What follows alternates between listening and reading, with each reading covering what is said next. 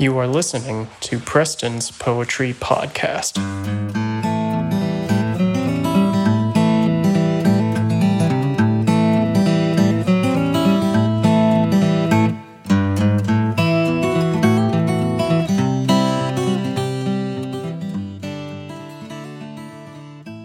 In the last two episodes, I shared my view that poetry is concentrated, meaning that what makes poetry different from prose is that it reduces a lot of things it wants to say to as few words as possible. Learning to understand poetry, then, is like being able to unpack a densely stuffed suitcase, decompress a zip file, eat a rich dessert instead of a plate of meat and potatoes. In my own work, I begin to doubt how approachable this sort of concentration is. Essentially, my point about poetry being concentrated implies that for a poem to be really good, it should make a big philosophical point and do so in a tiny amount of space. This means that the poem is dense. Now, while this does mean that a dense poem has a lot to offer you, it also means that it takes a lot more work to unpack it. So much that maybe most people give up. Well, in this episode, I want to share one way that poets help overcome that learning curve. Rhyme. That's right, good old classic rhyme. While I normally read the poems, there's actually a recording of Edna St. Vincent Millay reading this herself. It's called Recuerdo. At the time, she just called it by the first line. We were very tired, we were very merry. So you'll hear her repeat it, but in any case, this is the poet herself, Edna St. Vincent Millay, reading Recuerdo. We were very tired. We were very merry.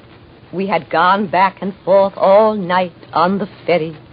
It was bare and bright and smelled like a stable. But we looked into a fire. We leaned across a table. We lay on a hilltop underneath the moon. And the whistles kept blowing, and the dawn came soon. We were very tired. We were very merry. We had gone back and forth all night on the ferry. And you ate an apple, and I ate a pear, from a dozen of each we had bought somewhere. And the sky went wan, and the wind came cold, and the sun rose dripping, a bucket full of gold. We were very tired. We were very merry. We had gone back and forth all night on the ferry. We hailed, "Good morrow, mother," to a shawl-covered head, and bought a morning paper, which neither of us read. And she wept, "God bless you," for the apples and pears. And we gave her all our money, but our subway fares. This is a nice classic example of rhyme. You may have picked up on it. We were very merry rhymes with all night on the ferry. When I first listened to the poem, it was stuck in my head like a song for days. So strange to have a piece of literature stuck in my head, repeating those first two lines. So I tried to memorize it. Now, I've read a lot of poems, and I can even talk about some of them for a very long time. But I have only maybe one or two actually memorized. The rhymes at the end help me predict what should come next. Instead of memorizing all of them individually, I can remember merry, ferry, then stable, table, moon, soon. The catchiness of the poem helps me actually carry this along and think about it. Now, if good poetry is dense, then rhyme is like a very good hiking backpack. It helps you carry it along, making it comfortable to bring and to unpack. But you may have not caught on to the fact that there are several types of rhyme in Recuerdo. That's right, there are types of rhyme. Merry and ferry are called end rhyme because the rhymes occur at the end of the line and at the end of the words. This is what many people learn to be rhyme. Roses are red, violets are blue. I love reading poetry, and now you do too. Blue, too.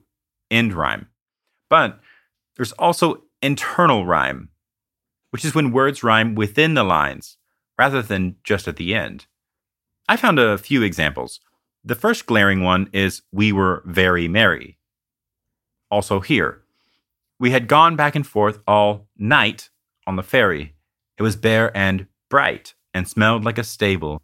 Night, bright, very, and merry are rhymes that occur in the middle of the lines rather than just at the end. So they are called internal rhymes. There are some more examples in Recuerdo, depending on what you count as rhyme, such as repeated N sounds like shawl-covered head, with the N sound duh, but these aren't as clear in-your-face rhymes, so we'll just leave that to the scholars to decide. Poetry from the Middle Ages, as well as modern poets like Gerard Manley Hopkins, T.S. Eliot, or Charles Williams, really lean into internal rhyme. Even more contemporary examples are basically any spoken word artist, like Amanda Gorman, will use internal rhymes. They sort of overload the mind with unforeseen patterns. You hear the rhymes occur when you don't expect them. It's mesmerizing and entrancing. It gives us the idea that we're somewhere else, somewhere transcendent. Maybe like we're being tickled. But anyway, more on this in a later episode. So thus far, though, we have end rhyme, stable table, merry fairy, and internal rhyme. We were very merry. We'd gone back and forth all night on the ferry. It was bare and bright and smelled like a stable. But there's also a third type, initial rhyme. It's when the beginning of the words sound alike. You might have learned this as alliteration. Edna St. Vincent Millay snuck these in there, and it works like a double pulse. It was bare and bright and smelled like a stable, and the sky went wan, and the wind came cold. We hailed good morrow, mother. In fact, there's initial rhyme in the very first line, and we missed it entirely. We were very tired. This double pulse gives us the feeling of the heartbeat of being in love, of two people with like sounds going back and forth on a ferry feeling the waves. There's a kind of frivolity, a whimsy, carefreeness, such happy-go-lucky behavior that they just give the old woman the apples and pears and, quote, all our money but our subway fares. The rhymes raise the feeling of the poem to something greater than just play. We suddenly feel ourselves in the palm of the poet, speaking to our fantasies, our imagination, our hearts, rather than just hearing the story itself. Plus, all of these rhymes and these rhythms help us actually memorize it, to carry it with us more. Anyway, let's hear it one more time. We were very tired. We were very merry. We had gone back and forth all night on the ferry. It was bare and bright and smelled like a stable. But we looked into a fire. We leaned across a table. We lay on a hilltop underneath the moon, and the whistles kept blowing, and the dawn came soon. We were very tired. We were very merry. We had gone back and forth all night on the ferry. And you ate an apple, and I ate a pear, from a dozen of each we had bought somewhere. And the sky went wan, and the wind came cold, and the sun rose dripping, a bucket full of gold. We were very tired. We were very merry. We had gone back and forth all night on the ferry. We hailed, good morrow, mother, to a shawl-covered head, and bought a morning paper, which neither of us read. And she wept, God bless you, for the apples and pears. And we gave her all our money, but our subway fares.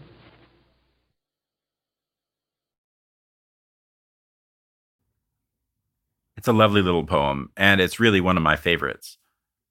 Perhaps eventually there will be poems on here that I'm not so crazy about, but this poem has achieved in me exactly what it's about.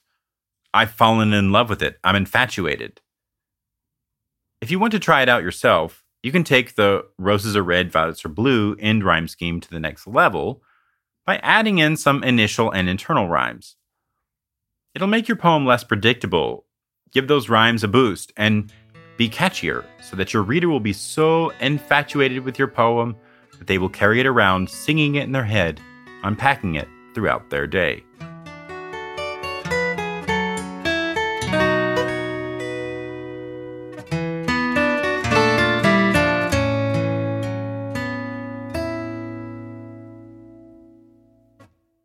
Hey y'all, Preston here.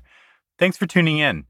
My favorite lines of today's poem were, "And the sun rose dripping a bucketful of gold." Tell me yours or ask me stuff on Preston's Poetry Podcast Instagram or Facebook page, or via the website, prestonspoetrypodcast.com. We'll see y'all.